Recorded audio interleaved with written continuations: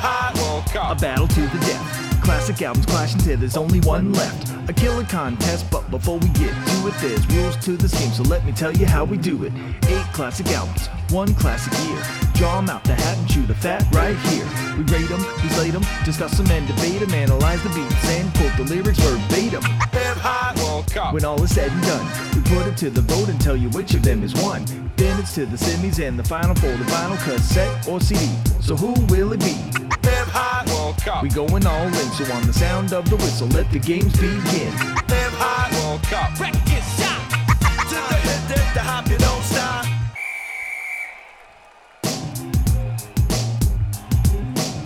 Hello and welcome to Hip Hop World Cup, the podcast that pits golden age hip hop albums against each other in a contest to find the ultimate champion. I'm your host, Danny Phillips, and joining me in the Hip Hop World Cup studio are Steve Hitchcock. All right, Steve? Yeah, I'm good, thanks. Hi, everybody. And James Larry Luscombe. How are you? Hello. Hi. So after being out on the road for the last episode, we are back in our usual studio, deep within FIFA headquarters in Zurich. Than our usual. It's good to be home, boys, isn't it? Like being out on the road for so long. It is. It's quite exciting out there, though, wasn't it? It was. It was traveling all around the world for doing this. Definitely, and what happens on tour stays on tour as well. Well, yeah, absolutely. And the year we're looking at in this episode is 1996, the year when boom bap started making way for bling and mafioso rap and all that sort of stuff, and the Puff Daddy era and all that sort of thing. I think it's right on the cusp of it. Yeah, it was just creeping in, but it was still a very, very special year for hip hop. So yeah, I mean, look, let's just get your initial thoughts on this year, 1996 in hip hop. Let's start with you, James. Yeah, this is a funny one for me. I think 1996 is kind of the year when I stopped being so interested in hip hop. I know you're the same. We kind of share the exact same musical history, really, but we both started listening to like US house music in this year a lot more. And I think probably by the middle of 96, I just wasn't really checking for the hip hop at all, really, apart from 1 or 2 releases from familiar names. So yeah, I think this is the year where the rot starts to set in hip hop wise, personally. Yeah, and do you share those sentiments, Steve? Was it a sort of transformative year for you, or was it kind of where it started to get even better? Yeah, transformative in the opposite direction for me. This is when I started to buy more hip hop and to get into it in a kind of bigger way. So I have different memories from this year. I actually think this is a really good year, and I do think there is some interesting hip hop afterwards. But I do agree this is the kind of end of that proper golden era. Yeah, absolutely. Yeah, that's it. Yeah, even though Larry, we mean you kind of moved away from it, it did leave this perfectly kind of. It's a capsule of hip hop, the golden era, kind of nicely packaged era that we can look back on now and really love, knowing that it kind of changed after that. I do think, I mean, there's the fact that we just started listening to different music, which I think we would have done regardless of what hip hop was sounding like. But hip hop also did start to sound different. Yeah, definitely from 97. And it starts to change from 96 for me. There's quite an obvious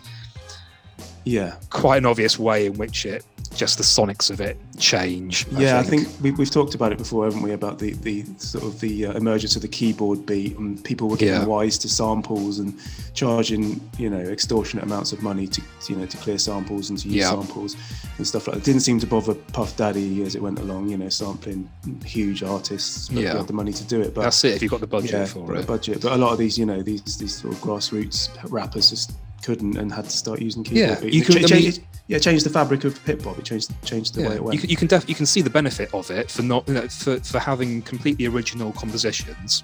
So if you're sampling James Brown or somebody like that, that's like 50% of your publishing gone before you've even started. So it makes sense to do that.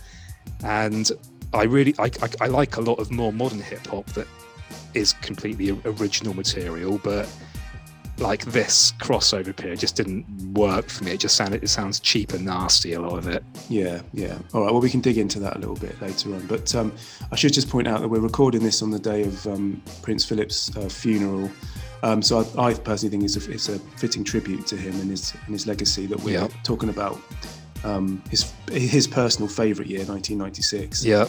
I mean, his favourite album was Paper Chasing by Sugar T, which was it? But it's not featured in our top, so it's fine for me to talk about it. But yeah, so I always thought he quite liked the Punk Barbarians album. I think he would have put that Sex, Props, Cream, and the drama in between. Yeah, which I only just learned existed, but apparently he was quite a big fan of that. Oh yeah, no, he flew the flag for that album. Definitely, he loved it. Absolutely loved it. He'd be, cruising down the street in that 4x4 that he crashed in, bumping that non-stop. Yeah. That's why he crashed, I expect. Why he crashed, probably just Too banging his head like that. Anyway, so right, let's just have a quick recap of the rules. You probably know how it works by now if you've been listening long enough, but it's we've whittled it down to 8 albums, our favourite 8 albums from the year 1996. We've drawn them against each other in round 1. Those 2 albums will then play each other, we'll discuss them, vote on them, and the winner goes through to the semi-finals, and the winner of those goes through to the final, and we'll end up with an ultimate champion for that year, our favourite album, in a kind of a World Cup type scenario. So that's how it works. Larry, have you had any problems with TrueScore this week? Any upgrades? Any problems? Anything? It's a bit of a sore subject, actually. I haven't been able to utilise the TrueScore machine stroke system this week. I've had to What? Yeah, big problems with one of the exhaust pipes that just can't be unbunged. Some lyrics got caught up in one of the music pipes, and and anyway, I've had to I've licensed I've taken out a license for Accurate Analysis, which is it's a fledgling it's a startup out of San Francisco. It's worked quite well. Couple kind of iffy scores come out, but I think it's good. Well, it's just going to have to do for this week, unfortunately, and hopefully have the old girl back up and running next time. Oh, let's look forward to that. Yeah, I mean, it'd be interesting to see what this new system comes up with. Be really interesting. All right, cool. Good to hear. Oh, and just before we move on to round 1, just little surprise for you both. We've got another special guest coming up at the end of the show to talk about the final, to get his views on the winners. Somebody he was key to a major sporting event in 1996. Ex-England boss Terry Venables will be joining us. Massive hip hop fan, legend. El-Tel, just lining up him on the line now. So we'll hear his thoughts later, just before the final, or just after the final, sorry. And the phone line is working. Yeah, I've checked it.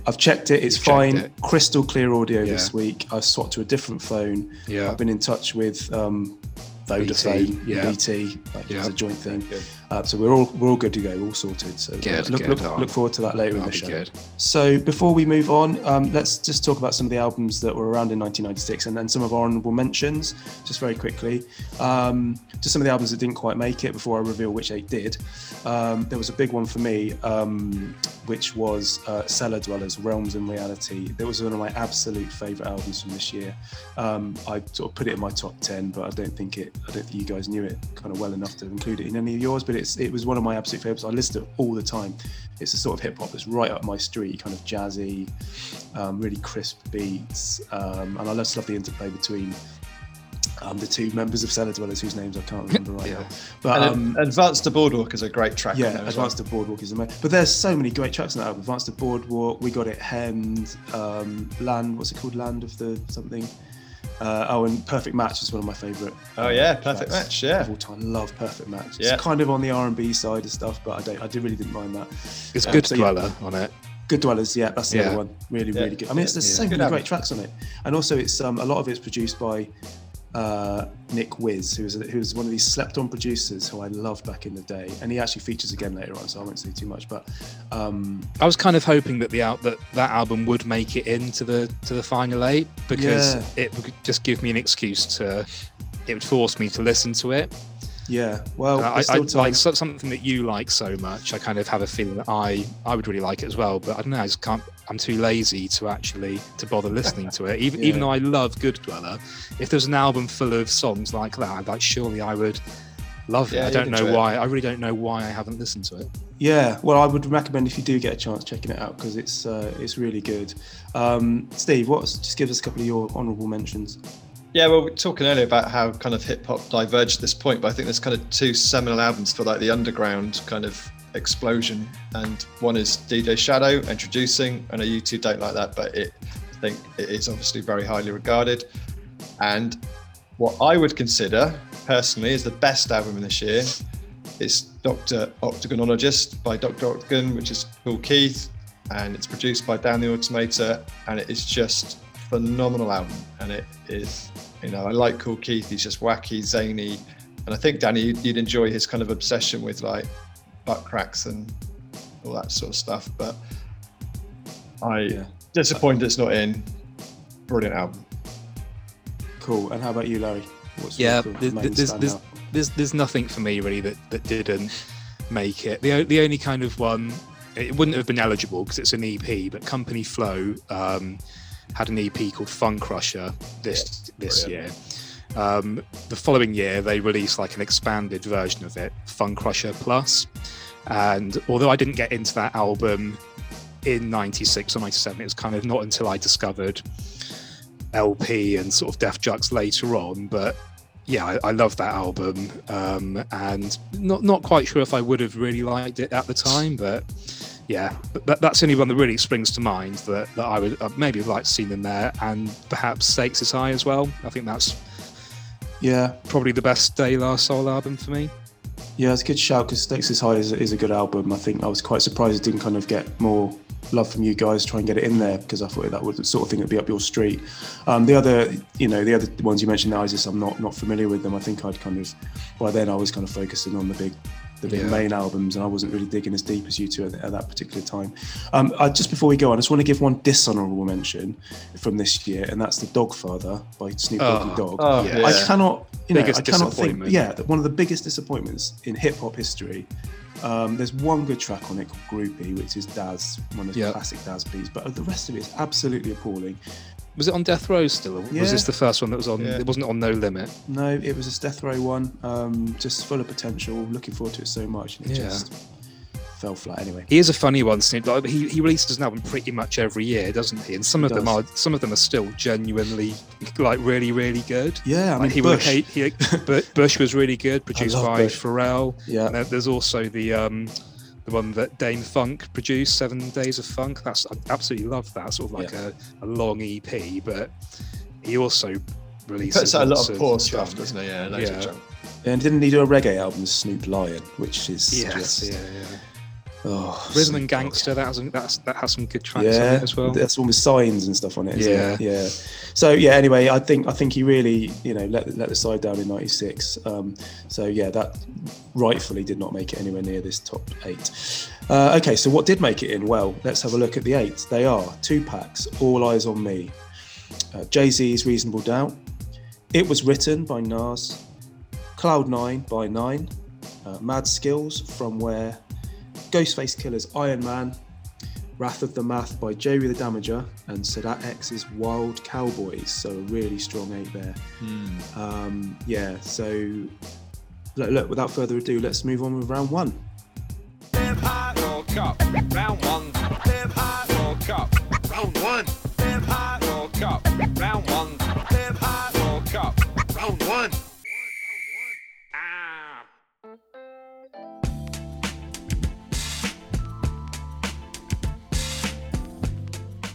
So in this episode, we have a slight change. Unfortunately, you might have seen in the news this week, we lost the rights to broadcast the round 1 games live, out of our hands, I'm afraid. But we do retain the rights to give you a full highlights package with all the action, all the key action.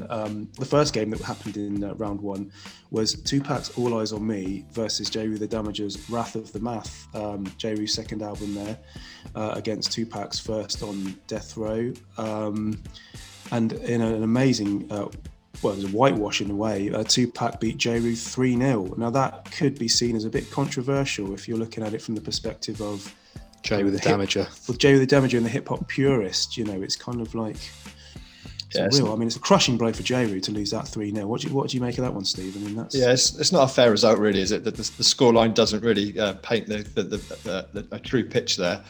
Yeah, it's a great album. If the listeners haven't listened to it, it's DJ Premier produced, I think, the whole album. Jeru's a great rapper. He's really interesting, isn't he? He's like quite a clever rapper. He sounds really good, like a little bit semi kind of political, and just loads of great tracks on there. Loads of great tracks. So yeah, I was hoping it wasn't going to come up against All Eyes on Me. Yeah, I mean, it's kind of like, Tupac's kind of like, it's a bit like a juggernaut, isn't it? It's kind of come in, smashed it through. It's like a really big, showy, loud album, and because we've got this memory of it being this amazing album, it's kind of bulldozed Jeru's album. But in reality, I think Jeru's album is the better hip hop album. Wow, that's interesting. But listen to, as a hip hop album for the hip hop purists, right? Jeru the Damager, it strips it right down to the very core of what it is. It's a beat and Jeru rhyming over the top of it. Really stripped down, really raw primo boom beats. Bap. Yeah, boom bap. Jeru's got a lot to say. It's boom bap. It's stripped down. And I just think if you're into hip hop and the core essence of what hip hop is, this album encapsulates that. Do you agree with that, Larry, or do you? I don't know. I mean, I have to come clean. I only just thought of that one. It's quite good, isn't it? I'll put a sound effect in there. Yeah, this although it was a 3-0 trouncing of Jeru, like for me, it was quite a plodding midfield battle this particular round. Not two albums that I'm kind of overly kind of in love with, really. Jeru, I don't know, it's not as good as his debut. I think we can all kind of probably agree on that. Yeah, I think I'd go along with that. And I don't know, I'd go so far as to say it's kind of pretty much a definition of a sort of bog standard album for me. It's just a bit of a plodder, just treading the same ground as Sunrises in the East. DJ Premier, kind of, solid enough beats, but they're all kind of quite, I don't know, he's just not really on top of his game, sort of second tier beats, really, I think. It's funny you should say that, because I was kind of like, whenever time I listen to it, I think this is actually Primo at his peak Primo-ness. Really? Like, this is exactly what he does, like, taking those weird little obscure samples, and I've I produce the music, as obviously you both know, and yeah, I'm always looking for those little interesting weird samples like that, and just how he finds them on the records and the type of samples that he goes for with the sort of textures fascinates me, that he sort of is able to find a whole album's worth full of them. And this is just like exactly what he does, and here he's doing it at his very best. By the same token, I do feel it does get occasionally repetitive. It's a bit by the numbers. Yeah. I think it's just there are no real. There's one standout track for me, which is Invasion. Yes, right. Absolutely from the love that. New Jersey Drive soundtrack. New Jersey Drive. That's where I kind of know it from. Which is just 5 out of 5, like one of my all-time favourite tracks. Really, the beat is just so really nice and hard. I love that snare fill, that little sort of snare pattern that when it comes in, when it first comes in, the way it starts off that snare pattern, it is brilliant. I used to play that over and over again, that intro, just because I loved how it come in. Me too. And just the main, like, that piano sample is classic Premier as well. That whistle that's in there, I really like. Yeah. It's proper classic. Like the Nas scratch chorus is just like, Primo's known for finding those little snippets of vocals to use for a chorus. This is just a prime example of that. I love it. Yeah, but it obviously sustaining it, doing that all the way through an album in this way, with little variation in each track. It kind of it feels like sometimes nothing lifts it. It is very sort of one note all the way through. Even as much as I love that Primo production style and finding those weird little samples, it is kind of one note all the way through. It's no living proof, is it? It's no living proof. But Jeru is a better rapper than both of the living proof guys. So this is that album that you wanted, or some people want. It's Primo with a better rapper, but for you, it just still doesn't click.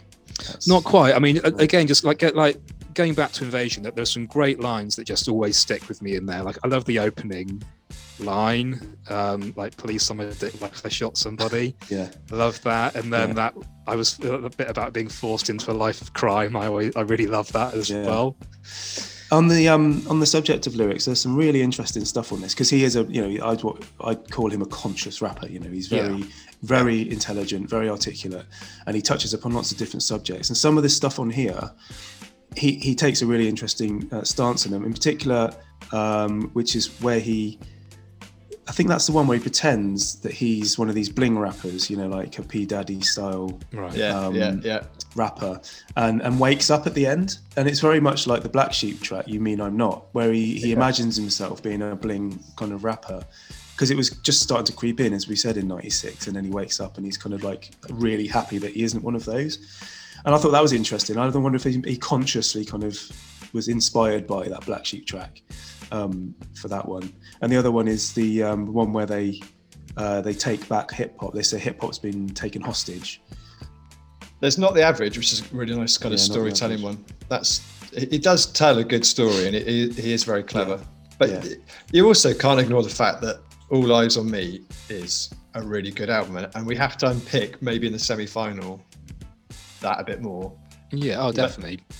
But it was never going to be it. Yeah, he has got a great voice, J. Rue. I will give him that much, and like he can rap his arse off. He's really memorable lines, but his career's never got above kind of like average. This is like average primo. No. J. Rue's kind of average. He could have been a lot better, but I actually like his next album, which is Heroes for Hire. I think that's his best album. Right. You two are giving up on hip hop by that point. Yeah, and with this album, I kind of just there's nothing, like the beats aren't bad. They're just every single one I put on, I'm just like next. Just can't be bothered to listen. It's very simple, aren't they? I've only really kind of it's one of those albums I've given it a go a few times over the years, and just it never makes its way into my regular kind of playlist, basically. Have I already told you my J. Rue story in a previous podcast? I don't think so, no. Don't think so, no. But I saw him in Bristol in 2000 or 2001, and he was an absolute tit. Oh no!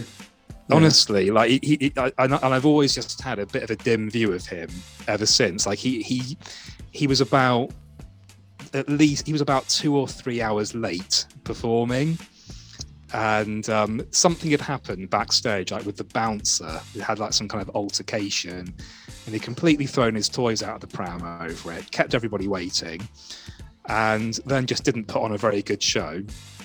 It ended with him like throwing the mic on, like either on the floor or at the audience, and just making this really big kind of thud. And honestly, I kind of was surprised that it didn't, like he wasn't cut, that it didn't kick off, like and that he wasn't assaulted, basically, because people were really, really livid about it. He also claimed that he was the one that invented the idea of like kung fu in hip hop, and the Wu-Tang had stolen it from him. He was quite angry about that. So yeah, I've always had it always coloured my view of him, because he presents himself as this kind of conscious rapper, but he's just a big kind of angry baby. He's a fraud. Yeah, that's a shame.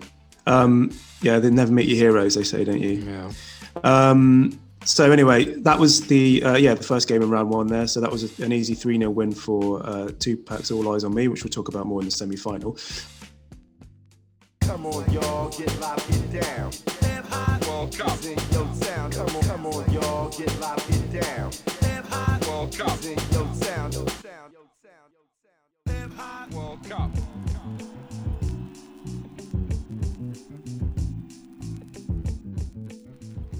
The second game in round one that was played earlier today was Jay-Z's Reasonable Doubt, which played Sadat X's Wild Cowboys, and another thrashing really for the big gun, Jay-Z, 3-0 versus Sadat X, which to me, I think must have been quite difficult decision for everyone involved, given the high quality of both of these albums. I mean, obviously Sadat X was the loser there. Steve, what are your thoughts on that album? Yeah, I probably disagree completely with your kind of sentiment. I think Reasonable Doubt is on a completely different level.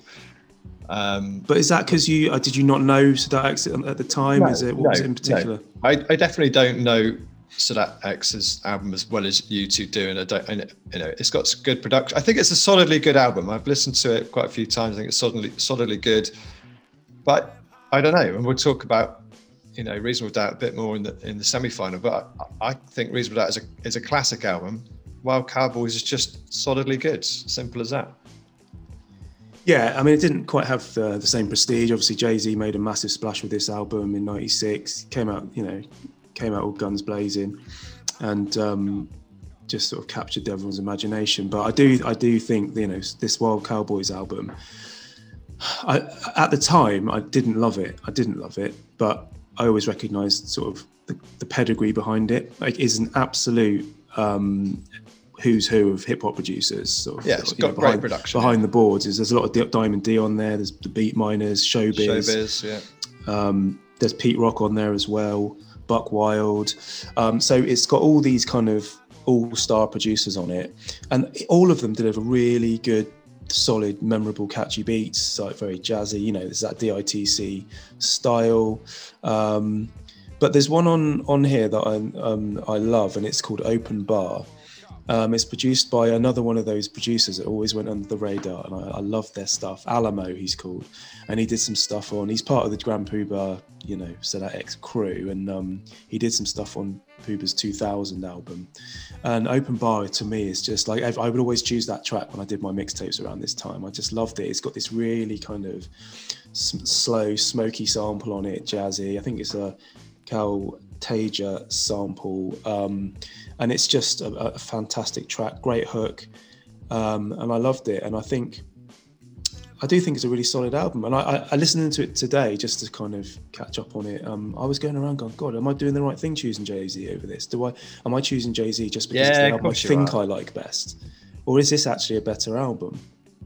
But I have to admit, Sadat X was never one of my favourite rappers. He was always a bit nasal, and I think that perhaps tainted my view on it earlier when I first got it.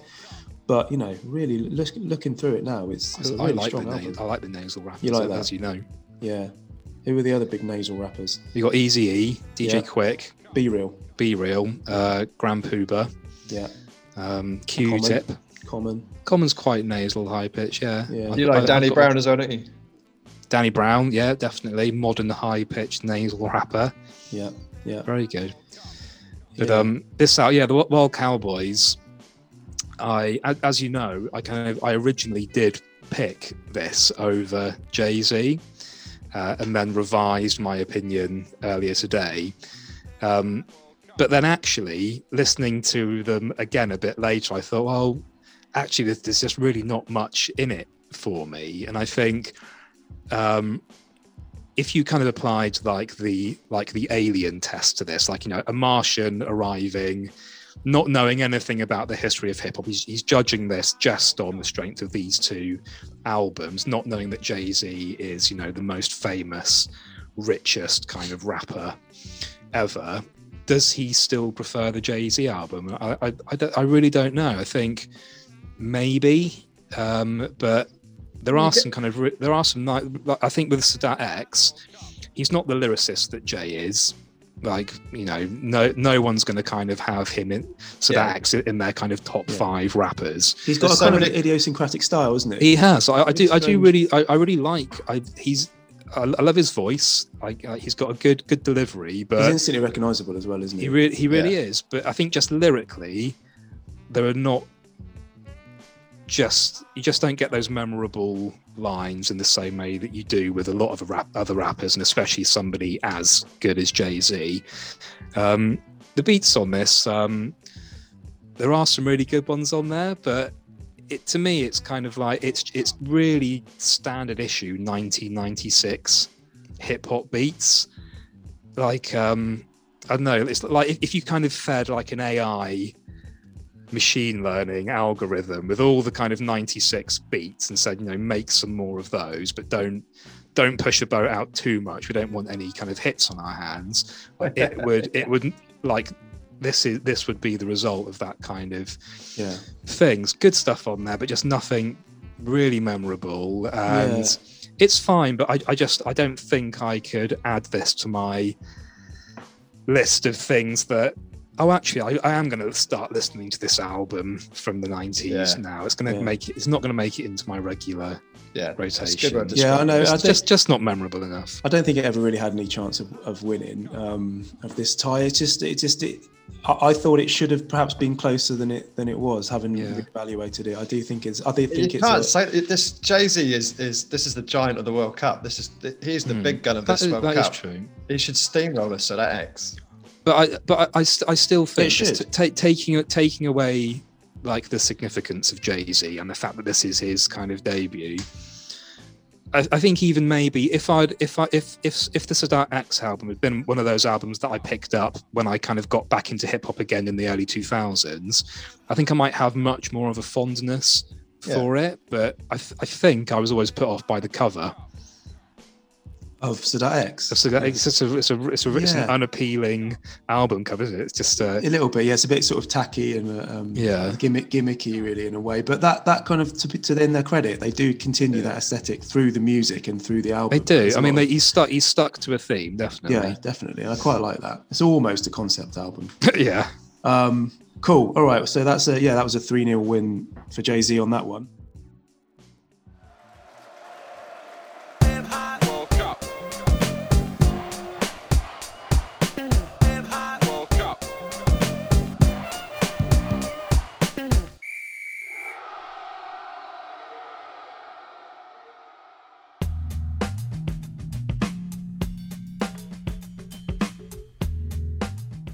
The third game in round one played earlier today in front of a packed crowd at Wembley for some reason. It was Ghostface Killah's Iron Man against Nine. Bit closer this one. Nine's Cloud9. A little bit of a closer match. Ghostface took this 2-1. Incident-packed game. The tie of the round. Tie of the round. Lots of talking points, penalties, red cards, all sorts of stuff happened in this one. So come on then, Steve. What are your thoughts on this one? Why do you think Ghostface kind of edged it? Well, I don't think he edged it. I think, for me personally, I think he won easily. But I'm just hugely disappointed because Nine is. So this when we did this with this World Cup draw, Cloud9 was the album that I went to listen to first because it's the one that I kind of remember so fondly. In fact, Danny, I think I remember you getting this album for me, and I've loved this album, and I thought. There's so many great tracks on there. I just had to get straight back into it. And it's quite catchy. It's quite simple, but I love Nine's voice. It's obviously really deep, but his cadence is really good. But the thing I like most about this album is the drums. I just love the drums on it. They just come in so well. And there's such a variety of different drums all the way through. I love We Play for Keeps.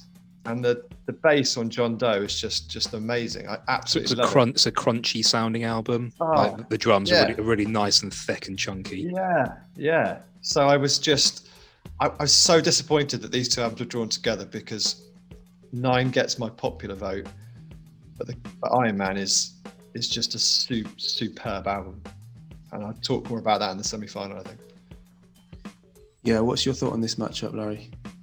Yeah, I mean, it's a shame that the TrueScore machine let me down this week. So I would have liked to have seen it analyze these two albums. I'm not sure if I can completely trust the Acura 8 system for this one because it's actually come out as quite a close match on this one, despite the fact that I'm very familiar with the Ghostface Killah album and quite like it.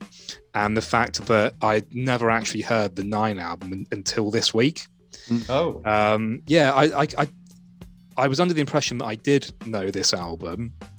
But I think I just dismissed Nine at this point for some reason. Maybe it's just, as we mentioned earlier, kind of we were transitioning away from hip hop and I was only checking for the sort of the names that I really knew that I liked.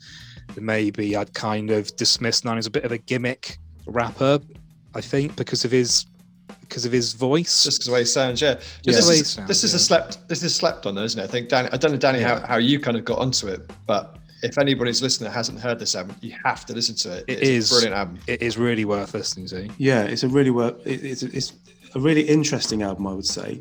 I do think it's very much got its own sound. This 9 album, it's really unusual. Like, right off the bat, it comes in with a track "No Introduction," which samples Portishead's "Biscuit," which that really took me by surprise at the time, because I was like, that's weird, really weird. Like, how have you A, heard that in the first place, and then B, been able to sample it and just sort of almost completely take the whole chunk of it? I didn't know that, but when I was listening to this earlier, I was thinking it's a little bit sort of trip hoppy, this album.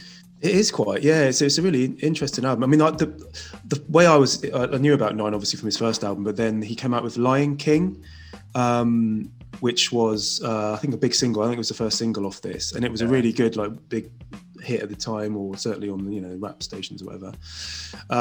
So I loved that, and for some reason off the back of that, I was really, really excited about this album. Like, the combination of the first album being so good, and hearing Lion King. I remember, this is because, as you know, I went to New York in 1996, and we went to Times Square, and I went around looking for this on CD, and I managed to find it, and I really was not disappointed. And I think what's interesting about it is the choice of, like, the samples and the beats. Yeah.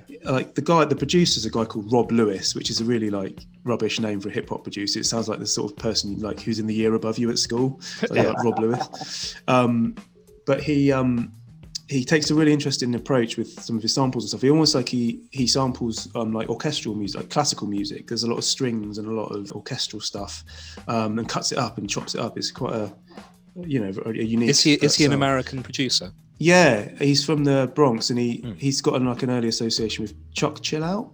Yeah, I think he produced some of their album in the late 80s. I'm reading on Wikipedia. But he's a really distinctive style, and he kind of carries on in this album where he left off on 9 Lives. And I mean, there's so many great chucks on this. Like, Every Man for Himself is great. We Play for Keeps. Yeah. Lion King, and then Make or Take, which is one of my, like, all-timers. I love Make or Take. It's smooth, isn't it? It's brilliant. Yeah, I used to love that. I used to put it on all my mixed CDs at the time. It's got Smooth the Hustler on it as well, who had a hit, like, around the time with Broken Language. He's got the lovely jazzy loop, hasn't it? It's got a jazzy loop on it, which is I think it's a Ronnie Foster sample or something like that. I was looking up in the liner notes. It's one of those guys, and it's really nice bit of saxophone just looped up in there. Yeah, really nice. So I was listening to this and I was thinking, God, do I actually prefer this to Ghostface Killah? Because Ghostface Killah was always an album that I actually liked. You don't always like the Wu-Tang, do you? No, I'm not a Wu-Tang guy, but, like, Iron Man was one of the ones I remember us being really impressed with Iron Man. Yeah, I know. And actually, I think it came out late in the year. Yeah. So we would have, like, we were completely out of the hip hop loop by that point. Really, like, we were really focused on the sort of US garage stuff. But I do remember still, I guess because it was a Wu-Tang member, and because all of the other albums have been so good up until this point, maybe it was just like, right, we'll make an exception to get excited about Ghostface. Yeah, this is probably one of the hardest Wu-Tang albums to listen to, though. So that's really interesting that you two liked it, because it's hard listening, I think. He's just such a good MC. Though. He's a good MC, but had some really, really great RZA production on it, like Iron Maiden and 260. 260 was always my favourite track on this.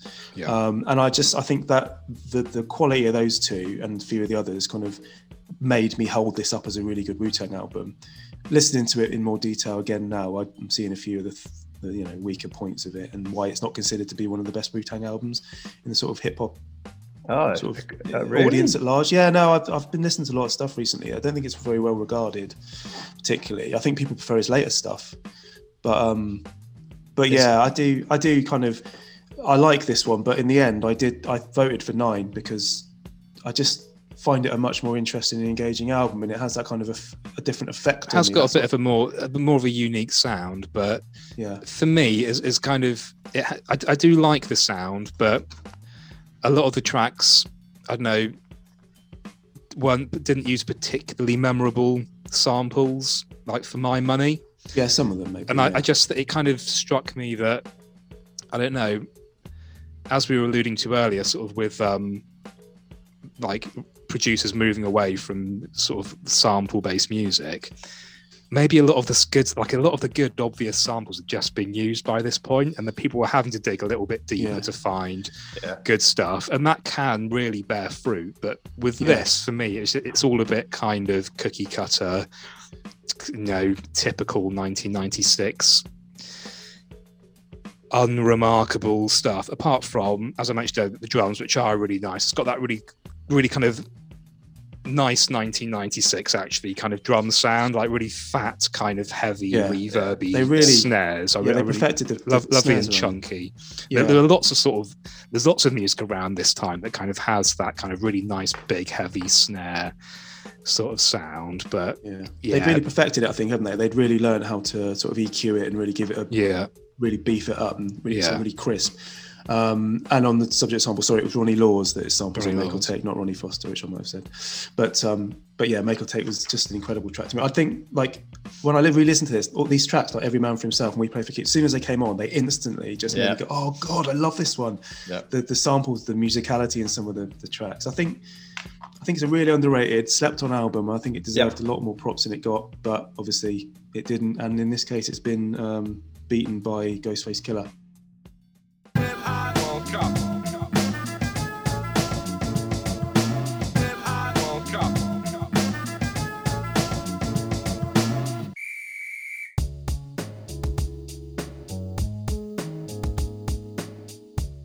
So that was a win for Ghostface Killah. And then the final match in round one was Mad Skillz from Where against Nas's It Was Written. And that was another slightly surprising 3-0 win for Mad Skillz. Very surprising. Yeah. Steve, what do you think it was about Mad Skillz that allowed it to kind of triumph over Nas in that way? Two things. I think the Mad Skillz album is actually really good, and actually another slept on album. I've slept on it, and I've listened to it, and I just think, whoa, why didn't you tell me about this album? It's actually Is this fantastic. Your first experience of it, Steve? Yeah, this is my first experience of it. I don't think there's a bad track on there. I've loved listening to it, and I'll talk in more detail when we get to the semi-final. But I think the second reason that it won is that the Nas album is a poor album, and I think the biggest problem here is that he sold out. He went from having the best producers in the game producing Illmatic to letting Trackmasters. He just crossed over, and it just didn't work. He just became this kind of mafioso rapper, and I just don't think he's as good at it as Jay-Z or Raekwon or Ghostface. And it's like he kind of ran out of steam, and I was just so disappointed with this album, and that's probably kind of adds a little bit of bias to this. And the tracks that are on there are just quite poppy, mainstreamy. What was the track that I did like? Yeah, is it? No, not. Yeah, sorry. The Message. The Message is the track. Sorry, that I like. Yeah, I mean, yeah, totally with you on that one. I think the Nas album was considered a massive disappointment at the time. In fact, I've got it written down in my dishonorable mentions column, just to talk about how it wasn't as good as it should have been. I think that's the thing, is that everybody was expecting this kind of Illmatic quality album to come out. But yeah, as you say, he crossed over. He sold out. Poppy hooks and stuff like that. And I think there was a lot of things that people were excited about hearing on this album that just did not live up to the hype. And I'm thinking about Nas Coming, the Dr. Dre produced track. I think people knew about this track beforehand, and I was really excited. I thought, Nas and Dr. Dre. And it is absolutely appalling. It's dull. I wouldn't go that far. It's not appalling. That track. I've always hated it. It's not as good as it. No, it should have been a lot better, but I don't think it's so bad. It's the one weird thing about that track. It's twice as loud as anything else on the album, because Dr. Dre is such a good mixer and masterer. It just sounds so much better than everything else on it. Oh, I just absolutely hate that track. You're absolutely right. You know, he's a masterful producer, and it probably is really well made. But it's just, he does all the things in that track that I hate about his later productions, like that weird kind of percussion sound, like, and he does all the big orchestral drum sounds, and it's just like, it's really bad. I hate that track so much. I like the way there's that little bit of dialogue at the beginning. I like how Dr. Dre like growls in it. Yeah. Again, I hate that. I hate that exchange at the beginning as well. It is a bit annoying, apart from Dr. Dre growl. But it's got some absolute bangers on it though, as well as all the Trackmaster, the poppy stuff. Like Take It In, no, not Take It In, but I Gave You Power, the Primo team up, which is something that could have quite happily been lifted off Illmatic, to be honest with you. I love Street Dreams. It's got a Linda Clifford sample on it. The just brilliant sample. Also sampled on All Eyes on Me, as we'll find out. Yeah, absolutely. And I had, this is bad, but I had a little soft spot for Black Girl Lost, which is kind of like, it's got this real R&B hook on it, but I quite like that one at the time. I know. Yeah, but it shouldn't be on a Nas album. Why didn't they just go out and do the same thing? Get all the best producers in the game, stick to what he's good at, because he is a good rapper. Yeah, but this just fell. I think one of the kind of themes of this year and hip hop going forward, though, is that people like this did want to have crossover hits, and they wanted to make money, basically. And no one was ever going to make millions or billions, as Nas now has, from keeping on making Illmatic. So it might not have been a great album for the kind of purist golden era kind of hip hop fan, but I mean, actually, to be honest, like this was actually the kind of shock of the tournament for me, but in quite a good way. Yeah, you got what you deserved. No. We're at cross purposes here. I'm about to vindicate this album. Again, sort of, it came out kind of right in the middle of me kind of moving away from hip hop. Didn't really. I don't even think I had Illmatic at the time. So it wasn't as if I was kind of really expectant of this album or anything, but I had Street Dreams because it was on one of those tapes that you brought back from New York, Danny. I think it was on the Doo Wop tape, and I loved Street Dreams and was kind of looking forward to this album. And I think, I don't know, the album didn't make an impression with me at the time, and I sort of, do recall people having a bit of a dim view of it, as you've kind of spoken about. And I think I probably just internalized that as like a received opinion without really thinking about it.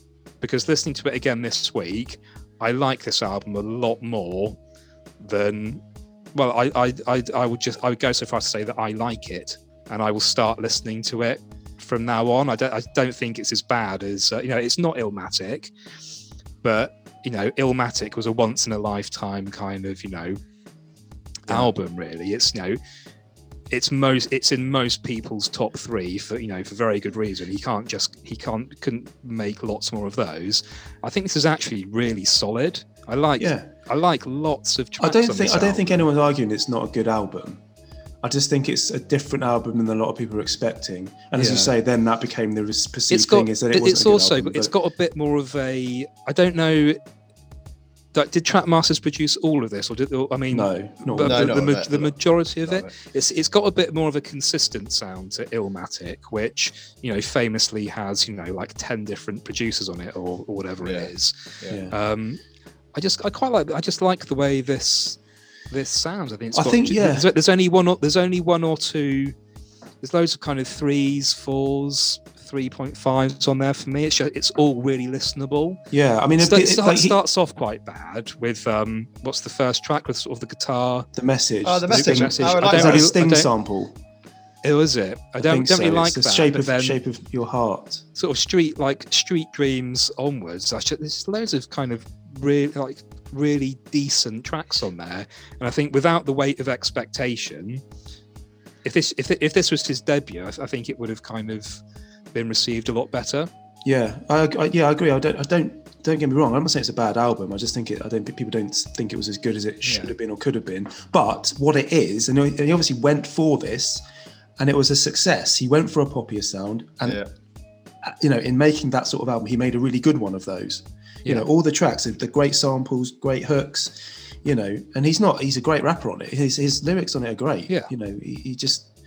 I just know it's just one of those things. It's just how it's perceived. It's made me think, because I always assumed, like, Nas is one of the big kind of jokes of the industry, isn't he? That he had this incredible debut album, and everything else was kind of progressively more shit after that. And I like, as a result of that, I've never listened to like Nostradamus or any of that. I like a few of his more recent albums. Yeah.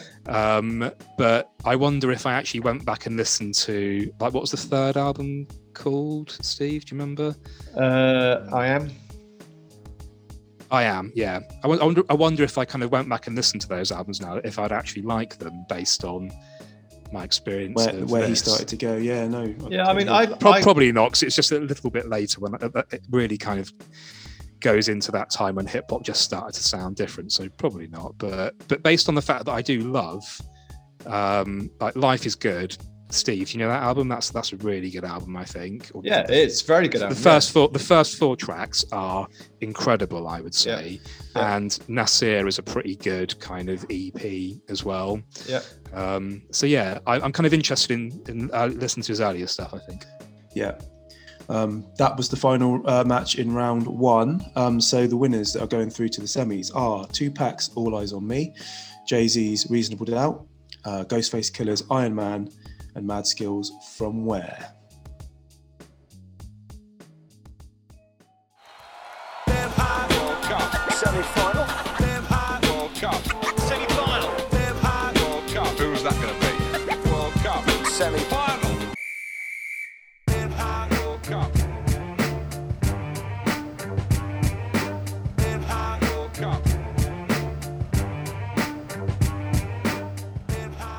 Okay, you join us here pitch side at the Allianz Arena in Munich for the draw for the semi-finals of the Hip Hop World Cup 1996. Our draw master Steve Hitchcock is over there with a bag of balls. And who have you got over there with you this time, Steve? That's a familiar face. It is a very, very familiar face. Somebody who was a big star in England's 1996 team. We've got Alan Shearer. But contractually not allowed to speak. No. Haven't got the rights to his voice. No. But he looks very happy and ready to start. By the looks of it, he's giving those balls a shake. So let's see what comes out first. He's looking pretty fierce, actually. I better get on with this. Okay, so first out of the hat is, and this is completely random, it's Jay-Z, Reasonable Doubt. Jay-Z's Against your album? Jay-Z. Oh, no. I can't believe I've done this. I can't believe Alan Shearer's done this. Alan Shearer, you pulled out Iron Man by Ghostface Killah. Oh, big New York battle. Alan. So He's that's happy. He's happy. So that's Jay-Z's Reasonable Doubt versus Ghostface Killah's Iron Man. Yeah. God, I don't even know where to start with this one. And Alan's got next ball out. It's Tupac. All Eyes on Me. Home tie. Against Mad Skillz, obviously. Thanks, Alan. That does go to show what a pro Alan Shearer is. He didn't need to draw those two balls out. We knew what the outcome was, and yet he signed a contract. He's going to take those balls out. Absolutely. Having said that, though, he is running around the studio now with his hand in the air, which is a little bit unprofessional. And also, his inability to speak is quite a blessing because he hasn't mentioned his Premier League record yet either. So the scoring record, which he bangs on about on Match of the Day. So count your blessings there. Never won the FA Cup or the World Cup. So okay, right. So the first tie in the Hip Hop World Cup semi-final for 1996 is Jay-Z versus Ghostface Killah. I mean, what a clash of the titans that is. Two of the biggest names in hip hop. Steve, I mean, what are your thoughts on these two? Get the ball rolling. Yeah, the two big guns for me in this year. I mean, so Iron Man for me is an absolute classic album. It's dark, it's raw, and I always say this, I prefer those long playing albums that kind of reward you for listening to it from the beginning to the end. I think it's got so many good raps, great beats, interesting samples, great skits. It's a really varied album, isn't it? It doesn't kind of have a style of, like, I don't know, like Cuban Links or Liquid Sword. It does kind of like skip between different types of production. Yeah, I'd say it sounds a bit more polished. It's quite a polished album for a RZA produced album. I don't know if you go along with that, or maybe I'm just talking in terms of the sound quality, but it's just to me this always feels quite polished. Whereas previous Wu-Tang albums, you know, especially their debut, was quite grubby, quite grimy. Yeah. This kind of upgraded his kit, hasn't he? He's upgraded his kit. That Wu-Tang money comes in from the album bought- sales. He's bought himself like an O2R digital mixer or something like that, and a Porter Studio. Yeah. But I think it kind of sounds quite a lot like the Raekwon album, personally. Well, in terms of the beats and the samples and stuff like that, in terms of the choice. I mean,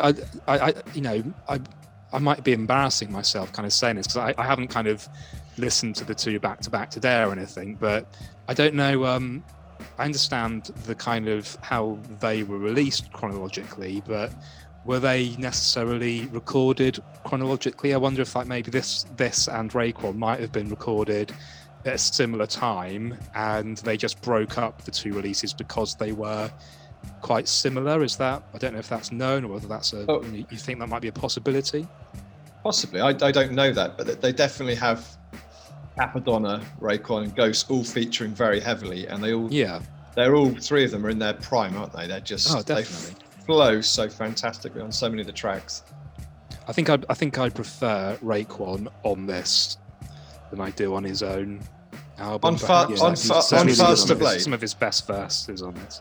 Yeah, on Faster Blade, that is his best track ever, and it's not even on his album. It's just him rapping, and that is just one of my favourite tracks on the whole album. I also like the lack of vanity that he lets other rappers go first on a lot of tracks. They take the first verse and things like that. It's a very kind of democratic album, isn't it? Yeah. Where, you know, they've got a group of people. It's almost like a group. It's like a Wu-Tang album, basically. I like that about it. You never quite know who's going to come in first. But I think I would agree with you about the similarity to Raekwon. I think that Raekwon was also, you know, for a Wu-Tang album was quite polished. That's the one it's most similar to. It doesn't sound anything like Takao. Doesn't sound anything like Liquid Swords. Yeah. ODB's album had a kind of quite a unique sound as well, a very sort of sloppy, muddy, lollopy kind of album. Whereas, this and Raekwon, they're both kind of cut from a similar cloth, I think, aren't they? Yeah, absolutely. All three of them suit the beats on here so well. They're just such a nice fit. I think that's what makes the album so good. And the whole of the album is greater than the sum of its parts because of how well that works. Yeah, I totally agree. I mean, it comes in strong with Iron Maiden. I love Iron Maiden. Yeah, it's such a great start to heavy beat, like really, really good classic RZA beat. And that dialogue at the beginning as well. Yeah, I love the dialogue samples. Message for Smokey, like that's brilliant. Yeah, brilliant. And there's more of that. I think it starts 260 as well, 260, and that is like my other big one, Al Green sample. Yeah. Really well used, but really it's just a loop, and he likes his loops. You know, there's probably a lot more going on than just a loop. But I don't know. That is the one. The thing with this album that I was going to say about it is that it is quite a simple production. Like there are just a lot more just straight up loops on this. Like, and this is why I wonder if they were recorded and released like out of sequence, because it goes Raekwon, GZA, and then this one, and Liquid Swords I think is just a much better, more detailed, richer production. There's more in it than kind of this, which is quite simple. That being said, like just talking about 260, which again is my favorite, that Al Green sample is just, it's so simple but so astonishingly done as well. But I don't know, I think what he's done, I think he's just sampled the right channel. Because if you listen to the original, there's like a much brighter string sample in the left channel. So he's just sampled one channel, monoed it. I think it's pitched down just by a semitone or something, maybe not even that. A little bit of a filter on it, and that's about it. And the bass is like he's tweaked the bass, but he's somehow taken that sample. It makes it sound so menacing. Yeah, I know, it's masterfully done. It's one of those situations, like, you know, it sounds simple, but you or I couldn't do it. You know. I know. I don't know how you would. I think you maybe could with this, because I think I've kind of described quite well what he's done. But I reckon there's something else going on. There's some special sauce happening. There might be, but it is quite simple. But it doesn't sound. how he's got this knack of taking like a soul sample and making it sound like it's come from like, a horror film or something. It just sounds really menacing and brilliantly done. There's loads of really great tracks on there. I like Winter Wars, as you said. The Faster Blade is great. Iron Maiden 260. What's Daytona. the one? Wildflower's a nasty little track, isn't it? Is it Wildflower? It's all the sex stuff in it and talking about women. It's Kamei. Kamei does that as well. Kamei's kind of. I think Kamei and Fish are my favourite tracks. I think I have slightly different Fish is monstrous. We Fish. Ghost. The way Ghost raps on there, is amazing. Talking absolute nonsense though. Oh yeah, which is exactly. I would say the best lyrical performance on this is on Daytona, which again is on the most simple beat you could possibly imagine. Tiny little kind of half a bar loop sort of thing. Yeah, Nautilus. But the rapping is crazy, isn't it? Oh, the rapping is incredible. What is he going on about? He's just three of them. Stream of consciousness, isn't it? I think to me that is my favourite Raekwon verse.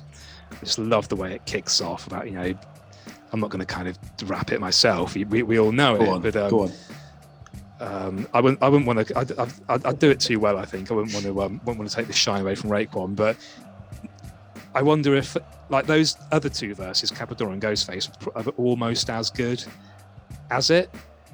And I think Capadonna really does himself proud on this album, generally speaking, being on it with two kind of really good rappers. Yeah, he holds his own. I mean, Ghostface is considered by a lot of people as the best rapper ever. Yeah, and I think it's quite hard to argue with that. Like, he is incredible. He's consistently brilliant. Yeah. No, but all I got is you. The way he raps on there is amazing. If you go back and listen to that, I mean, it's really emotional. But he's quite heavily quoted from some of the stuff in there as well. It's a really good rap. Yeah.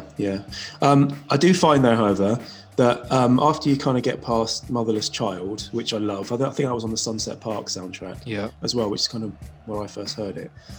I do kind of think it loses its way slightly, and some of those tracks towards the end are a little bit less memorable, let's say. After the Smoke is Clear is good. After the Smoke is Clear is good. I like Marvel. I like the way it switches. What I'm saying about the variety of the album. Suddenly you get these different type of tracks at the end, which kind of make it worth listening to. I could have quite happily ended it after Motherless Child, and being perfectly honest with you.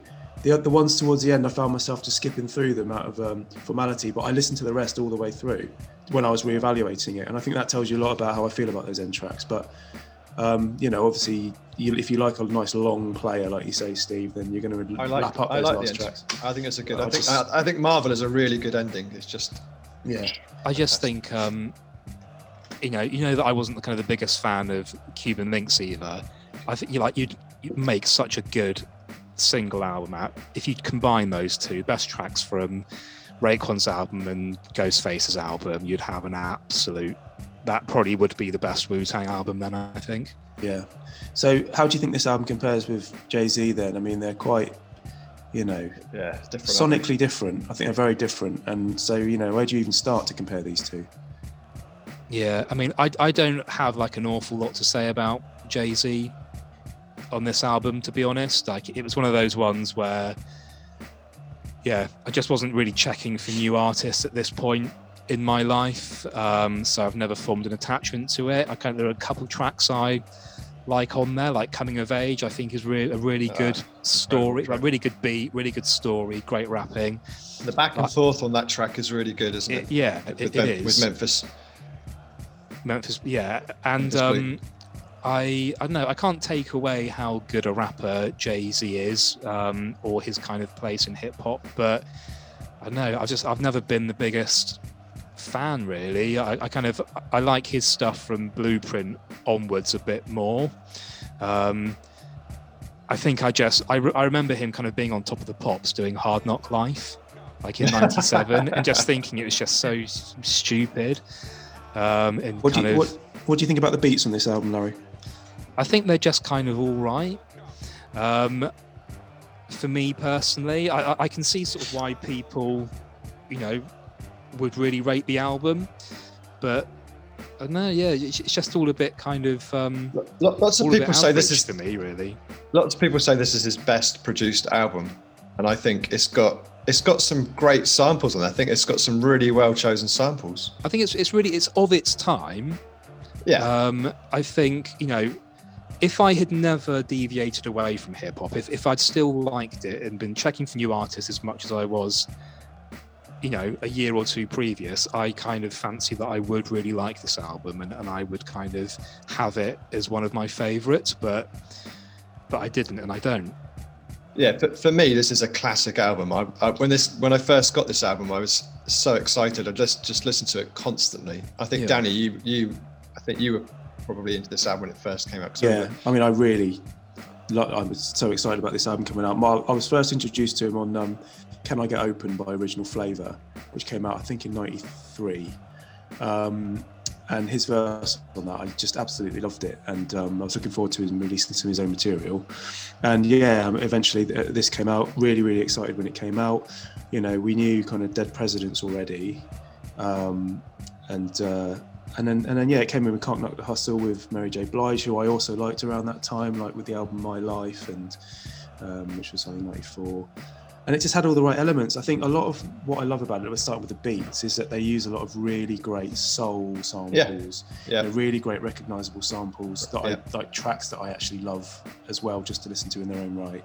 Like you say, Coming of Age uses Inside You. Well, Inside You, it's just amazing. And Brooklyn's Finest uses Ohio Players. What's the Politics as Usual is the Stylistics Hurry Up This Way Again sample, and that is one of my favourite soul songs. So, and it was just flipped so well on this. I mean, I absolutely love what they did with it on that track. Is there a Bohannon sample on this? Yeah, that's what is it? Cashmere Thoughts. Yeah. But the thing that this album does well, Danny, is it doesn't just use samples well. It also takes great quotable hip hop samples, and in almost every single track it's quoting like Nas or somebody famous, and I think actually I think they put a lot of thought into doing that. Well, in terms of like the hooks and stuff, and the samples of other rappers and stuff on the hooks. I think it's a good nowhere more so than Devils, which is, I think that was always perhaps my favorite on here, the Primo one, using the Snoop Doggy Dogg sample on the chorus and things like that. I thought that was really well done. That is one of DJ Premier's best beats, I think. It's a hard beat. It's a hard beat, really good beat, memorable beat as well. I just think the beats, I think Jay-Z's flow on this, his rhyme schemes are really clever. This is the only Jay-Z album I own and the only one I've ever heard.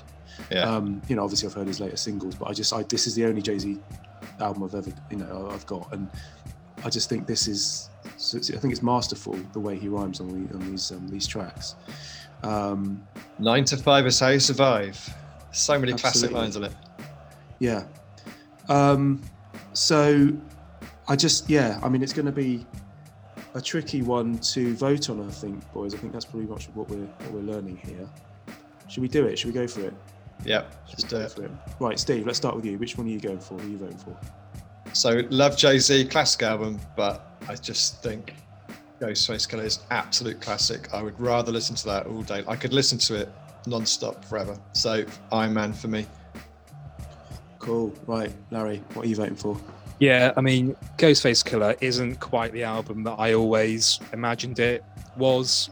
Too much filler on there. But that being said, I would much rather listen to this any day of the week than Jay-Z. Okay, cool. Well, it's a bit of it's all academic. I'm going to go for Jay-Z. I think it was always an album I much preferred listening to. It's more your kind. It's more your kind of sound, I think, isn't it? Yeah, absolutely. Yeah, you nailed it there. Yeah, it's just my sound palette that I loved around the time, smooth soul samples and things like that. So yeah, Jay-Z gets my vote, but that doesn't stop Ghostface Killah winning our first semi-final 2-1. Get on. Come on, y'all, get live, get down.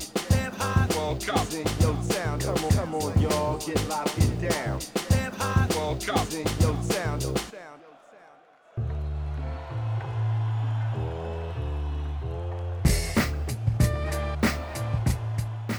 Okay, moving on to our second semi-final in the Hip Hop World Cup of 1996. We find the rank outsider Mad Skillz, From Where, coming up against Tupac's juggernaut of an album, double album, All Eyes on Me. You know, David and Goliath in many ways, but you know, there's pros and cons to both albums. So what are we saying about this one, Steve? Okay, well, just start with Mad Skills. I think, Yeah. like I said in the last round, it's an album that I hadn't listened to before, and I really, really upset and frustrated that I haven't really, because he has got mad skills. I think he's a great rapper. He sounds a bit like Big L, don't you think? I kind of thought he's not quite as like punchy as Big L, but He's from that same sort of lyrical school, Yeah. isn't he? It's all Punchline rappers. Punchline rapper, yeah, definitely, but not quite as good.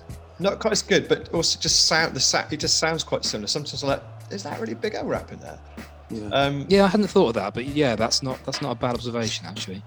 And there's just no bad tracks on this album, and the you know a lot of good producers on here. It's got Jay Dilla, Beatnuts, Buckwild, Large Professor, Clark Kent, and I love Move Your Body. I think that was one I knew anyway. That was when I came across that track. So, I know that one. But some really classic lines on there, good rapping, and some good kind of like boom bap. I think that's still on there for a '96 album. Which This is proper hip hop, isn't it? Proper hip hop. Yeah.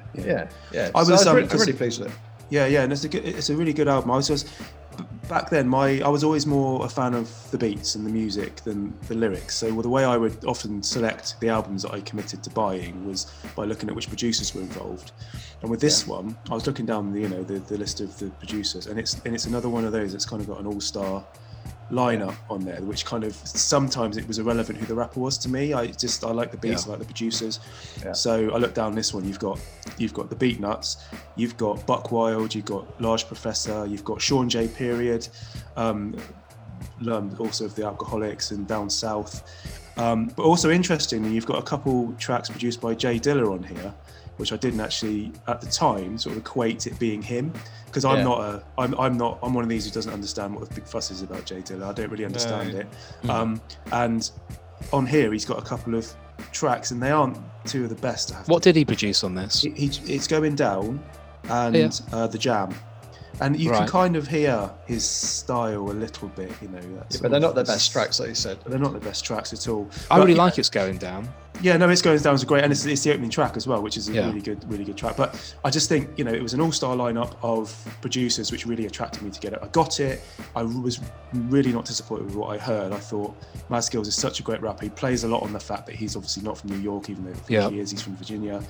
Loads of really good beats, some really great, memorable lyrics. But ironically, I think having selected it on the basis of the producers that are on it, the big name producers, my favourite track on it is actually produced by Mad Skills himself, which is Tongues of the Next Shit. Yeah, that's great. That's brilliant, which isn't is it? just that's one of the. That's such a great loop, isn't it? Great loop, great beats, the lyrics on it, great hook, just everything about it. It was always, again, I always judge it by which is the one I would put on a mixtape, and it's that one. So just a strong album. Loved it at the time. I do think there's a few at the end, the Sean J. Period track. Sorry, Sean, I know you're a big listener of this podcast, but your beats don't really do it for me towards the end. Good though they are, they're all right, but they're not, they don't compare to the rest. Remind me what tracks they are. So he did All In It and An Unseen World, I think. No, Unseen World was Easy LP. I think he did Street Rules and All In It. That's the weak part of the album. Definitely. And I think there's a DJ Clark Kent track. I think he did the Movie Body one. I think I don't really like that. That's kind of like it's going for a radio sort of hit kind of fodder, isn't it? Absolutely. But there's some really nice, a couple of really nice Buckwild tracks on here. Just one sample in Roy Ayers. Doing Time in the Cypher is brilliant. Doing Time in the Cypher, Buckwild. That's class. Can we just talk a bit about Buckwild, because he's another one of these producers that to me doesn't get as much props as he should. Like, he's part of the DITC crew. He has been responsible for so many great tracks over the years, but for some reason he's not held up in the same esteem. Proper boom bap, like he did the stuff he did on AZ's album. The tracks on there. I just don't think he got as many props as he should have over the years. Agreed. But hey, that might just be me. What are any more thoughts on the Mad Skills album before we start talking about? I love this album. I think this is one of my kind of probably not a top 10 of all time, but it's on the periphery of that. And yeah, I think I'm sort of quite the same with you as you actually, Danny. Is like music is kind of what I really pay attention to with hip hop mainly, more so than lyrics. Not that I don't like it, good lyricism, but I seem to remember like Mad Skillz. I remember reading about him in like Hip Hop Connection, and they were like really focusing, or they made such a big kind of thing about how good a rapper he was, and like to the point where he was and he kind of references it himself, like being like on next level kind of sort of thing, really, just like doing stuff that other rappers hadn't really done before. Just such a clever kind of punchlines and sort of similes and all that kind of stuff. But the main thing, like the beats, it's got some of my favorite beats of all time on this. I absolutely love Doing Time in the Cypher. Love that sample. Yeah, so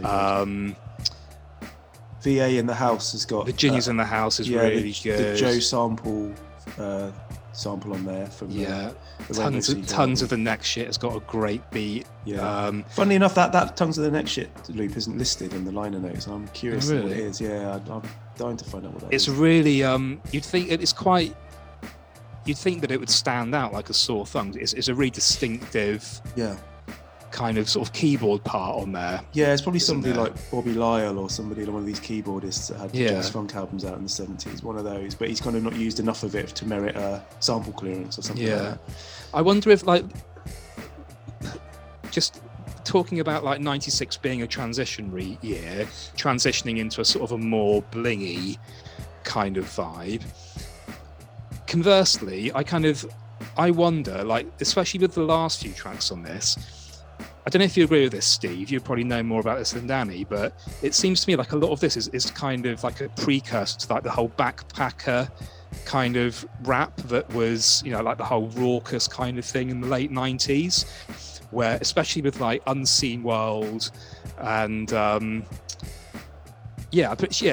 World, like the Posse Cut, where they've got this sort of super scientifical kind of lyrical style where they use lots of kind of polysyllabic words and just try and cram as many syllables as possible into verses in a way that doesn't necessarily fit very well, in a way that you would then see kind of people like LP and Big Just really kind of master a year or two later.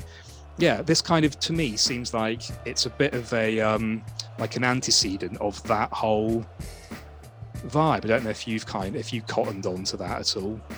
No, I didn't think that, but I think you're definitely right. I think we are seeing a few albums that aren't in this World Cup that's starting to move towards that more kind of underground. Yeah, and like you've got like the last track in it.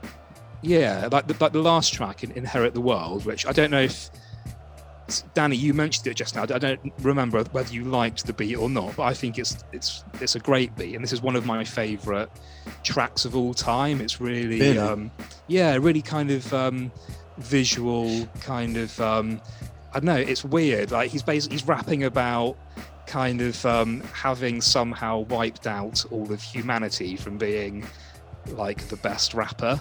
Yeah. And then having done that, kind of regretting it because there are no more foes to vanquish. It's kind of like a classic kind of like a Greek tragedy or something. It's just it's a weird thing to be rapping about. But a clever one though. It's a clever one, interesting concept, and it plays into that thing about that's the kind of thing that rappers like those backpack rappers, they would rap about that kind of thing, whereas you wouldn't a couple of years ago you wouldn't have found Nas rapping about that, Yeah, I think there's a lot more going on intellectually with this album. Definitely, he takes more of a cerebral approach, definitely. And I quite like that. Don't get me wrong, those ones towards the end they're all right beats and stuff like that, but they just didn't grab me as much as the earlier ones. But I think that's a good point about moving towards that. He could quite happily be a member of the Hieroglyphics, something like that, or something like that, with this kind of verbal wordplay and stuff like that. And now that I think about it, he did have some tracks out on Raucous, right? So that kind of that checks out. That's cool. So we're all agreed that this is a great album. Yeah. But like, where does it sit in comparison to its opponent in the semi here, Tupac's All Eyes on Me? I mean, it's chalk and cheese basically. Yeah. But I mean, Steve, I'm going to let you go first on this one because I don't even know where to start with this album. Well, yeah, I've been thinking about this a lot. I mean, I obviously really like Tupac, and so I'm not gonna. You finally got one in. I'm gonna, yeah. We finally got a Tupac album, but actually not his best. And he's album. in the semis. And he's in the semi-final. This is like crazy, and this is like the version of Tupac which I don't like as much. You know, Me Against the World is more kind of the Tupac that I like, but this is an album that I love and I listen to loads, but it is flawed. It is 27 tracks. 5 of them should not even be on the album because they're just rubbish. And you go can on, what easily are they? pick. So, No More Pain, What's Your Phone Number, Checkout Time, Run the Streets, Heaven Ain't Hard to Find. I skip those every time I get to them. Just don't. I will don't just say, disappoint. Steve, about No More Pain. Like, I'm not the biggest fan of it either, but the drum programming is quite notable on that. Like, it's got that kind of like a triplet, like a southern triplet swing in it that you didn't typically find in hip hop back then, like outside of the South. He's it's you produced by Devontae Swing from Jodeci, the Jodeci producer. So it's kind of got that kind of, it's a Timberlandy type thing, isn't it? Yeah, Like that, yeah, exactly. The hats on it. It's quite interesting. What's the thing? It's got so many different And What's Your Phone Number producers is on another there. one with an unusual beat as well. But there's so many different producers kind of fighting for different styles, and you know, and Tupac is trying to be really kind of thugged out, isn't he? And some of the guest rappers kind of contribute to that kind of nonsense with like the Outlaws or whatever they're called. They don't really kind of, you know, when you've got like Dre and Snoop and Nate on there, the tracks are so much better. But we would have had an unbelievable album if he just picked the 13 best tracks. Yeah, I think we could say that this would be one of the best albums of all time if it just had the 13 best tracks. We could have an unbelievable album, but he's always going to want to make loads of money. So that's why there's kind of 2 albums, and you know, everyone was desperate to hear him after he had been in prison for a year or whatever, however long he was in there. So I get the fact that it had to be Got lawyers' fees to pay. Lawyers' fees to pay. And it was the first double album, I think, in hip hop history. So there was a lot kind of riding on it. And so I still love it. I just get so frustrated because I think it is ultimately flawed. Yeah, it's flawed. I think the biggest flaw it has is it's just too much. It's too overblown. There's too many tracks. Totally agree that he could have cut it down to a single, absolutely belting one single album, you know, a single disc. However, I do, you know, all of my favourite ones, apart from Can't See Me, they're all on disc 1. Disc 1 is where it's all the good stuff for me. Yeah, I love disc 1. It is like I could have completely got rid of disc 2, but just jumped Can't See Me over onto the first disc, and I would have been perfectly happy. Yeah. What about Holler at Me? I love Holler at Me, and All Eyes on Me is a great track. Yeah, that uses the Linda Clifford sample again, like we talked about on the Nas album. Yeah, it doesn't use it as well as Nas. No, it doesn't, does it? Anywhere near. And I just don't. I can't even remember a lot of the ones on that second album. I don't even remember how a lot of them go. They had the remix of California Love as well, which is just silly because the original is just like an all-time banger, basically. Yeah. Like the remix is just really limp. Yeah, I never quite understood that. Why we got the Intimate Connection version of it rather than the piano-led one? But there you go. And how can you badly sample that track as well? Yeah, I don't know. It sounded like a replayed Dre thing as well. Like he likes to replay stuff. But listen, I just need to quickly talk about a track on here that is one of my absolute all-time favourites. Not just Tupac track, but just track of all time, and that's Scandalous. Daz on there, it is proper music. He's got a live bass line going on. He's got Rhodes going on. He's got guitars. He's got Nate Dogg singing the hook. The beat, it just kicks in. It's one of those tracks that gives me chills every single time I hear it. I think it might be his best track. Oh, 100%. Like Daz's best track, maybe. Oh, Daz's best production, definitely. I absolutely love that. And the other thing about this album is it coincided with me passing my driving test back in 1996. I think it came out in February 96, and that's the month I passed my driving test. So this is the one I put on my tape, and I used to listen to this on tape. Yeah, Steve, I used to take you over to football training, I recall, and I used to play this in the car. The one we always used to bump was All About You. as well. We used to love that one. Uses the Cameo Candy sample. Just a great do you know track. what? Because now that you mention that, and I thought I was going to mention this anyway, but I remember when you first passed your test. I remember you came to see me up at my work. I used to work at a tyre garage. And you came up to see me, I think, like the day you got your car. I think you had Thompson in the car with you, and you were playing like this album, basically. It always stuck in my mind. Yeah. Got a heavy play. 100%. It was my car album. Yeah. Heavy play in the old Mini Metro. I think Can't See Me got played a lot, because that's just... I think that's my favourite track on the whole album. I think it's brilliant. Can't See Me. It's heavy, isn't it? It's pure hip hop. The legend goes that it was intended for Helter Skelter, the Dre and Cube album, but they should nicked it. I love the way that Tupac raps on this, though. It's so it's really angry, emotional, urgent, performance. Just going back to Scandalous, is I couldn't detect that there's that it's based on a sample or an interpolation. Like if it is an original composition, that is just so much more impressive.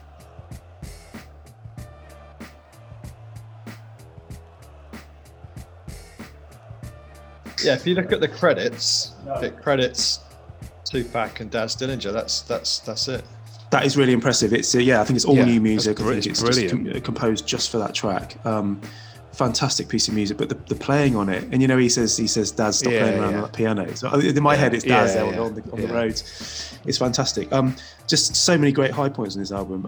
Some of Daz's other beats are a bit kind of keyboard beat. Well, this is the thing with Daz, isn't it? He kind of oscillates between like these incredible beats like Scandalous and Let's Play House and then One More Day, and then he's also got things like I don't know, just really forgettable kind of like Two of America's Most Wanted on this. It's just a kind of third tier tinny kind of beat. I don't get his quality control, or whether that was out of his hands or he just liked to kind of spread the stars around. But it just astonishes me how he can be so capable and so incapable as well.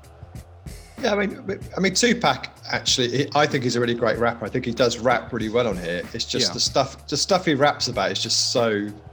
He's just gone so thug at this point. He's too far gone. But I think you've got a lot of high-profile producers on here doing some really great stuff. I mean, DJ Quick, there's a DJ Quick produced track on it. Oh, Hearts of Men is my second favorite. Not the best. Not top tier Quick. Still a decent beat. I really love How Do You Want It? That's a good beat. How Do You Want It? Yeah. Quincy Jones sample. Yeah. Have you ever seen the video for that track? Probably. It's filthy. It basically amounts to it's practically porn. Right. I used to have like a Death Row 2 Gangster for TV VHS.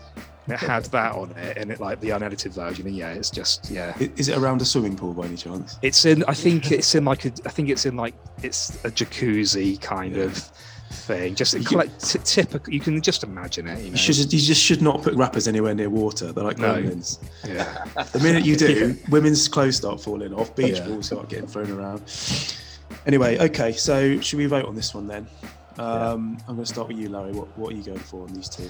Yeah, I mean, for me, with Tupac, I think apart from you've got 3 or 4 like all-time classic tracks on there that we've kind of gone over already, a handful of average to good tracks, and just loads of filler.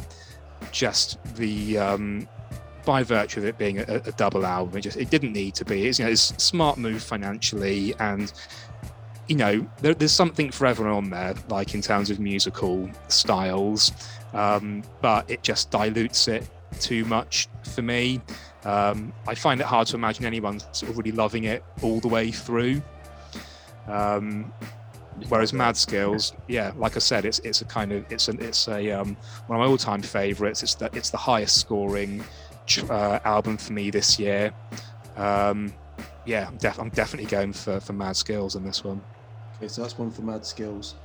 For me, as much as I love Mad Skills and recognise that it is the hip hop lovers' choice, The Tupac album just meant so much more to me at the time. As I say, it's my first car album that I bumped a lot. I just absolutely loved it. Really excited when it came out. Really wasn't disappointed. Yes, there's too much on it. Could have done with a bit of editing, but I just used to listen to it loads and loads. So I'm going to go for Tupac, which makes it 1-1. So Steve, you've got the deciding vote on this one. Oh, this has got to hurt, Steve. I know you want to vote for Tupac, but I know that your head makes you kind of, as the hip hop purist in you, wants to vote for Mad Skillz. Yeah, and this is really exciting stuff. Yeah, it's just like we're in extra time here, aren't we? It's crazy, and I think in this situation, if Steve's dream and his nightmare. Tupac is in this. Sophie's choice. I think if I'd had the Mad Skillz album for a longer period of time, I think I would have loved it and I would be voting for it. But I really do love All Eyes on Me. I love Tupac, and it is flawed, but I still love it. So I'm going to vote for All Eyes on Me. So there we have it. All Eyes on Me by Tupac wins the second semi-final and goes through to play Ghostface Killah's Iron Man in the final. Whoa. Exciting times. What a time to be alive. Join us after these messages. There are no messages.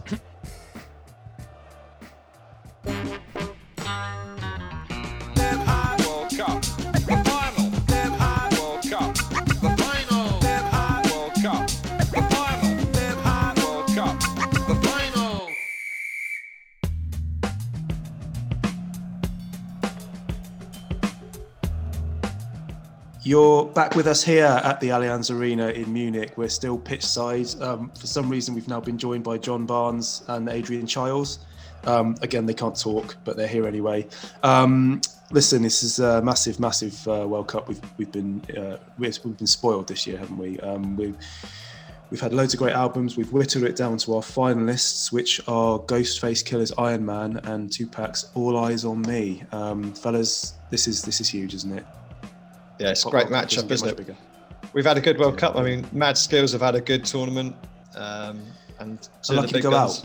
Unlucky to go out, Mad Skillz. You know. Yeah, they've done well. Cool. So, the final. Who wants to start on this one, Larry? Let's go first with you. What are you going for? Yeah, I think these are the kind of I wouldn't have put Tupac in the final personally, but I can see why he's there, and it's a seminal album. Ghostface Killah, I think some see this as the pinnacle, as the first wave of Wu-Tang. Personally, in the cold light of day, it's just a little bit average for me, kind of everything taken into account. That being said, it's got the most bangers on it. I think consistently. It's just All Eyes on Me is far too long. It's a chore to listen to for that reason. I've got to go for GFK. Hey, GFK gets one vote in the final. Steve, how are you seeing it? Yeah, I disagree with you, Larry. I think the Ghostface Killah, I think, is a way above average. I think this is the third in a trilogy of great Wu-Tang albums, from Cuban Links, Liquid Swords, and this one. So many great tracks. Just the rapping on this, I think, makes it kind of stand out. Probably, really well matched to RZA's production. But I just love the stream of consciousness rapping on here is just crazy. I obviously love Tupac's album, and so many great memories, and I will always go back and listen to it and enjoy it. But it's Ghostface Killah all the way for me. Classic album. Oh, there we have it. So that's a 2-0 head start for Ghostface. He takes the World Cup trophy. Are you going to go for Tupac? Will there be a consolation goal? But yeah, let's see if there's a consolation goal. Well, look, I mean, I've said it a few times. I'm not the world's biggest Wu-Tang guy. Don't love their stuff as much as everyone else, but I will say I do love this album. This is one of the better ones that I sort of, I did like back in the day. I think there's a load of really, really great tracks on it. I do find it's quite hard work towards the end, as I mentioned, some of those later tracks.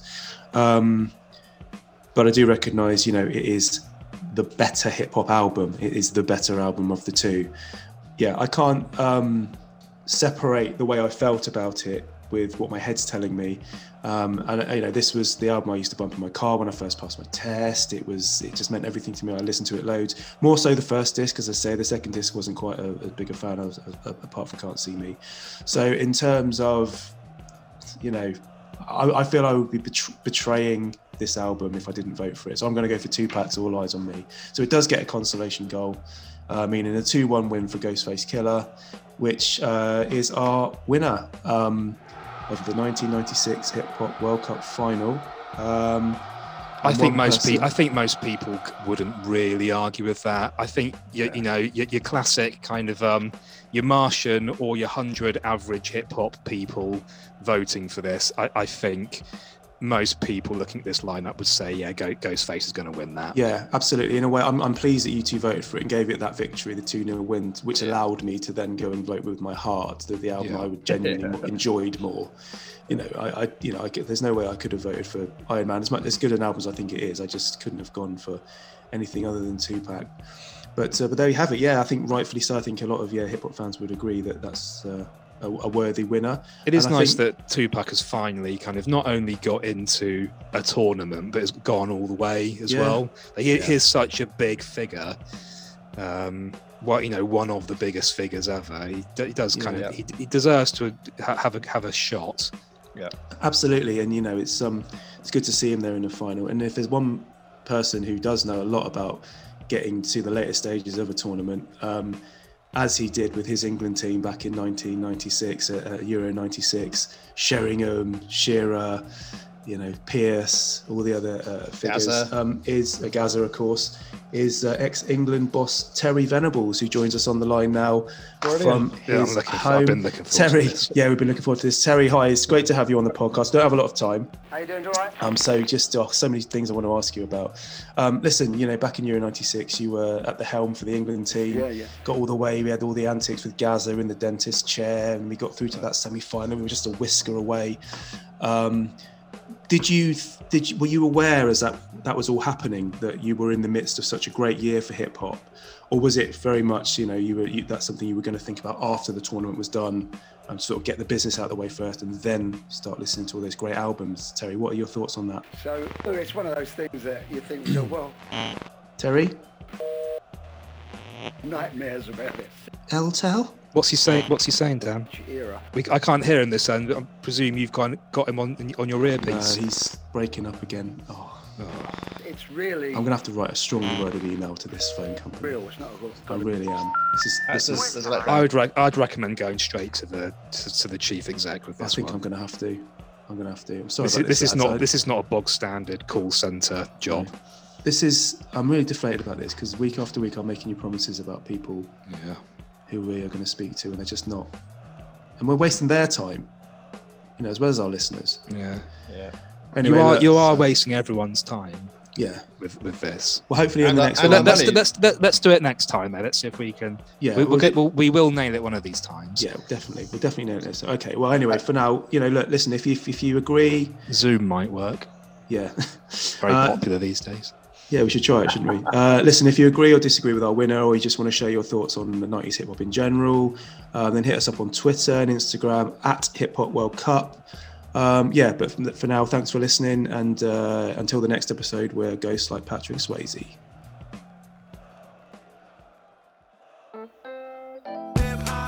A battle to the death. Classic albums clash until there's only one left. A killer contest, but before we get to it, there's rules to this game, so let me tell you how we do it. 8 classic albums, 1 classic year. Draw 'em out the hat and chew the fat right here. We rate 'em, we slate 'em, discuss 'em and debate 'em, analyze the beats and quote the lyrics verbatim.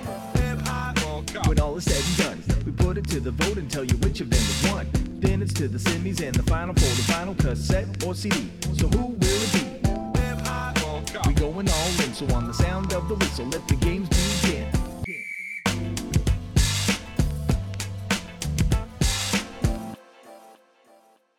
Over the years, we've not done as well as we should have done because